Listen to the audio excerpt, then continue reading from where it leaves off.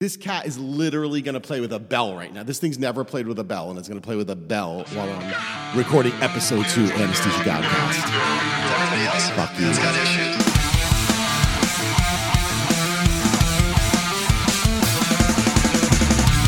You are listening to the Anesthesia Godcast.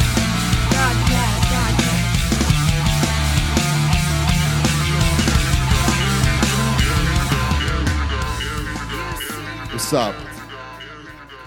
You guys are insane. You guys are out of your mind.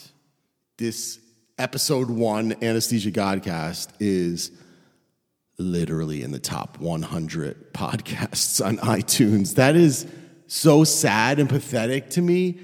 Is anyone doing anything good with podcasting? I mean, I see Joe Rogan with a microphone in front of him every photo on my feed on Instagram and on every internet page. But, like, is anyone doing anything good that this thing's charting?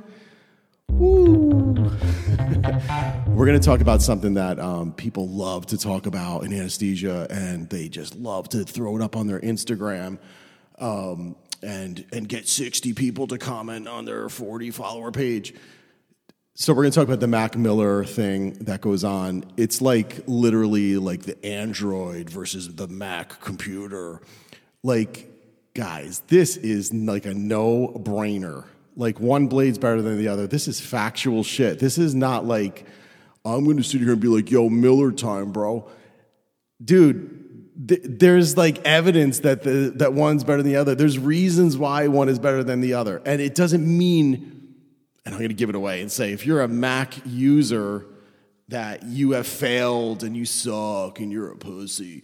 Like, dude, the Miller blade is superior. It's a straight blade. It's a direct view. What does that mean? It means I directly see the chords, and if I can see it, I can get there.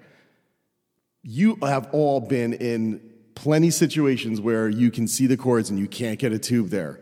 Whether it's anatomic, whether it's your technique, whether it's a curve of your stylet, whatever it might be, if you're looking at that indirectly, you may not be able to get there. Perfect example is the glide scope, right? So the glide scope, it's a cool tool. You can use it for, cool stuff like some inline stabilization, and maybe you're not going to put so much pressure on C3, C5. You need the vent to stay alive. When you're intubating someone with a cervical injury, it's cool for that. But the camera in that device is angled slightly anterior, so you're always going to see more anterior than you can actually get to. So they came out with a stylet that's a little bit more rigid. That comes from the manufacturer. If you put that up, if some dickhead didn't bend it on their own and try to make a better curve than the manufacturer, if you put the glide scope stylet next to the glide scope blade, it will match up perfectly. And there's a reason for that. There's a reason for everything we do. And the reason why things are designed the way they're designed. And people in anesthesia always think, let me change this up and fix it, make it my way, because my way is the better way. And that's why I never wanted an Instagram page devoted to anesthesia, because I always thought there's going to be dudes flexing. So I just came hard. I just came out hard and was like, if you flex on me, you're blocked. That's silly. But I will block the shit out of you. Anyway, this cat's going to really play with the bell, though, right now. When you're recording anything of this nature where it's like just your voice, it's like really critical that the room's quiet, that it sounds dead in the room, like meaning you got carpet down. And anything makes a difference. Like I turned off the central air when I started recording this tonight, and this thing comes down with a bell. This cat has never played with a bell. Anyway, let's talk about, so yes, Miller blade, direct view. Here's one example. You work with ENT surgeons. ENT surgeons do procedures on the vocal cords, like vocal cord stripping, vocal cord injections, whatever they might be doing. They put in a rigid scope. That scope is always straight, right? Whether it's like Hollinger, and I'm going to pretend to know something about ENT surgery, and I heard someone say Hollinger blade one time. It's basically a straight blade that they're using to get to the vocal cords and do work to them. So if they have to actually work on the cords, they need a good view. You will never see an ENT surgeon or an ENT tray with something curved on it that's going to be used for laryngoscopy. It never is. And those guys need a really good view of the airway to work on it, right? The other thing that kills me is the Miller blade is like the go-to blade when people are in trouble. So you got someone that uses a Mac every day, run into a difficult airway, and they say, get me a Miller blade. Dude, when's the last time you used a Miller blade that now you're in a situation where you have a desaturating patient, you have a difficult airway, and you're going to put a blade in the mouth that you are completely unfamiliar with, and you're going to try to muck around that way? I mean, that makes absolutely no sense to me. So there was an anesthesiologist that I encountered in my training, and he said to me, use the Miller blade every day. And I was like, why? And he was like, because that's the blade everyone goes to when they're in trouble. So why not use it every day and master it? So I took that advice, and I am a Miller blade user. And I'm not saying that like as a flex or something. It's like, this is what I trained with, this is what I use, and this is what gives me my greatest chance of getting the tube in. It's what gives me my success. And apparently in podcasting, I have a lot of success. But no, seriously, whatever you're comfortable with, that's the blade you should be using, right? So if you're doing awesome with the Mac blade, go for it. If you're a student, I would say use the Mac blade your entire junior year and sort of start to feel comfortable with it, and then maybe switch over to Miller, and then kind of pick what you like and, use that every day. But I can tell you, when you're in trouble, the Miller blade will help you. Why will it help you? It's a direct view, like I said. It is definitely going to eliminate a problematic epiglottis. If the epiglottis is the problem, it's floppy, whatever it is, you're going to get underneath it and lift it out of the way. You're not going in the vallecula. You are directly going for the epiglottis and lifting it out of your way. I'm going to kill this cat. Oh my God, I'm not really going to kill the cat. Jesus. I have to really watch.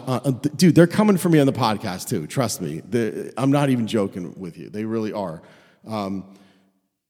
There's just so many haters out there. But yeah, no, I'm not hurting an animal. I love my kitty. So I'm not here to tell you what blade to use. I'm just telling you that there shouldn't be a debate about it. Use what you use. Use what you have success with. Use what you like. That's it. Now, I am going to tell you one thing I do recommend you using, or try using it and see if you like it. If you try it, you probably will love it. That's the bougie, okay? The bougie is an intubating stylet. Look it up. It is a really cool piece of equipment because it's small. You can take it with you. It doesn't require any plugging in or batteries. And this can be done by feel. What do I mean by that? I mean that you could pass this and you will feel it hit the tracheal rings and you'll know that you're in. That is really important when you're dealing with lots of secretions, lots of blood in the airway. A lot of times you get called to a difficult airway. There have been multiple attempts at that airway. You know the story. There's swelling, there's bleeding. And if you ever have to go blind, which you should never fully go blind, you should try to at least get a blade in there. You might see some bubbles and know where the airways could possibly be. But even if you are going into a pool of blood, you can literally put this thing down there. If it feels really smooth, you're probably in the esophagus. If you back it out a little bit, aim it more interior, and you feel those tracheal rings, you'll most likely you are in the airway, and most likely you can put a tube in there. And I say most likely because it's not a guarantee. It is sometimes tricky to pass the tube over, and that can become displaced when you're getting through the posterior pharynx, and it could come out of the airway. So I recommend you leaving the blade in with the bougie in, and then having someone slide the tube over, so you're sort of doing laryngoscopy while the tube is still going in, so that you can get some of that tissue out of the way and get to where you need to be. That's one thing I do recommend. It has saved me so many times. It's probably the reason why I don't really use the glide scope, because I always use the bougie first, and I always hand my students the bougie first. You can hand it to a student that's never used it and say, here, just put this in the airway. It's a lot easier to place this than it is an ET tube. It really is, because it's just smaller and just seems more mobile, whatever. Anyway, that's all I have to say about the Mac Miller thing, okay? Surgeons are using them to get to the airway, straight blades. You're getting epiglottis completely out of the way. The thing with the Mac blade is, too, where people really go wrong with it is, and I always say this, I think I coined the term finesse the vallecula. Like, you really got to have the right position in the vallecula. If you're too far, you're actually going to push the epiglottis down. If you're too shallow, you're really not going to pop this thing up like it needs to be popped up so you can get to the vocal cords. So if you are a Mac user and you're having trouble, or you're a student using a Mac Blade and having trouble, you just have to really work that vallecula until you get that epiglottis to pop up where you want it to pop up. And sometimes they never pop up, and that's where Miller Blade might come into play. Anyway, that's all I got for you. This has been episode 2. Dude, I did good. Like, not a whole lot of cursing. I do want to fucking curse, though, just to curse. But, like, yeah, not a lot of cursing. Some serious content there, guys. We really threw it out there for you. But, no, this has been fun. Thank you all for listening, and thank you for making this thing something. I really thought it would be nothing, but I guess it is turning into something. I hope you guys are following me on Instagram. If you're not, this is where this kind of all started. We do some cool stuff on there. I mean, dude, last week we had the whole anesthesia bag blow up thing, the beach balls. I mean, that was insane. Like, literally someone sent me an overpressurized green bag, and it was fucking huge, dude. I don't know, it was like a 4-liter bag. I don't know what it was, or they just stretched the shit out of this thing. And then I just got instant DMs full of these photos, which I had a lot of fun with. They were super funny.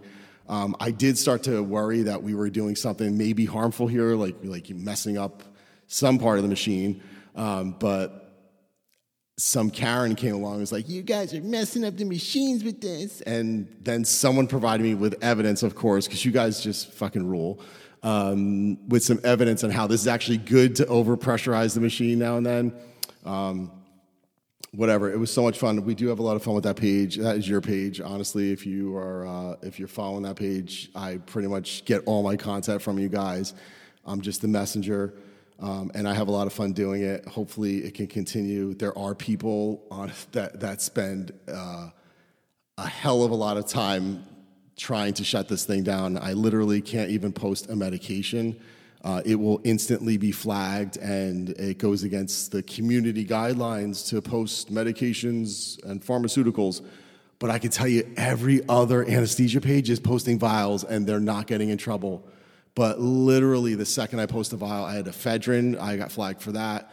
And, the nail photos that you guys send me, they, a lot of times you're matching them up with medications, and I get flagged for that, so I do have to block all that out. But the other pages don't have to do that, and it's crazy. There was literally a meme I stole from, I stole the video of someone, huge page, millions of followers. It was something like maybe slightly inappropriate, but they had tons of engagement on it, and I used it in a totally different way, and it was instantly flagged. And these guys have 1 million followers, and and their page is seen, but they're not getting in trouble. But literally, I think someone just sits there waiting with their finger on the button to report me. So it's really sad. Get a fucking life, bro. Anyway, thanks a lot for listening.